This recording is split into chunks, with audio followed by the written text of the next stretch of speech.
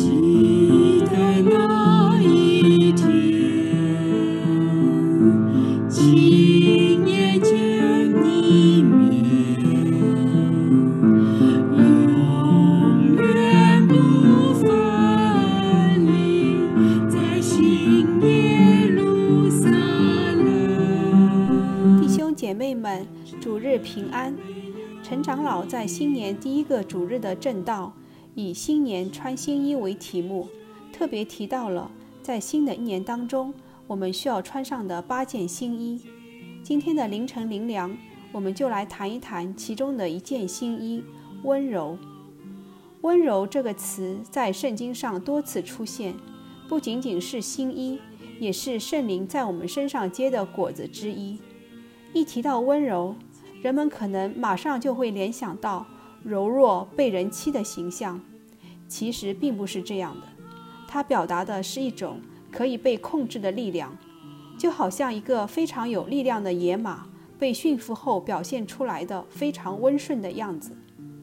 雅各书3章13节是这么说的：你们中间谁是有智慧有见识的呢？他就当在智慧的温柔上显出他的善行来。这节经文告诉我们2点：第一，要向往有智慧的温柔。认识耶和华是智慧的开端。当我们认识神，接受主耶稣为救主，穿上基督拯救的新衣的时候，我们的生命就会在被基督的取代中慢慢改变。我们表现出的温柔就是智慧的温柔。主耶稣是大有能力，甚至可以在风暴中掌权，但是他对门徒说：我心里柔和谦卑。这个柔和其实就是温柔。可见，如果我们穿上温柔的新衣，其实就是在效法主耶稣的模样。使徒保罗有3重天的经验，但是他不故弄玄虚，反而能够做到像什么样的人，我就做什么样的人。这也是我们效法的温柔的榜样。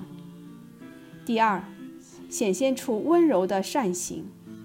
我们的温柔不只是一种想象和憧憬，而是一种在我们的生命变成有智慧有见识后表现出来的善行。在社会生活层面，掌权者如果能够听到弱势群体的不同声音，去聆听关顾，是一种温柔。在处理冲突的时候，不强词夺理，以权威压人的时候，是一种温柔。在家庭层面，丈夫在家中不彰显大男子主义的精神，强制去要求妻子执行他的命令，就是一种温柔。太太不高举女权主义和职场女强人的方式去对待先生，就是一种温柔。作为为人父母的，不用语言暴力和行动暴力去对待自己的孩子，那就是一种温柔。2023年，让我们穿上温柔的新衣吧。我们一起祷告。亲爱的天父上帝，谢谢你赐下耶稣基督成为柔和谦卑的榜样。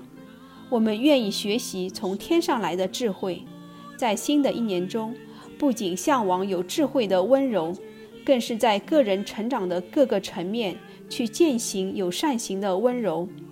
求神时刻与我们同在，并带领我们的成长。祷告奉主名求，阿们。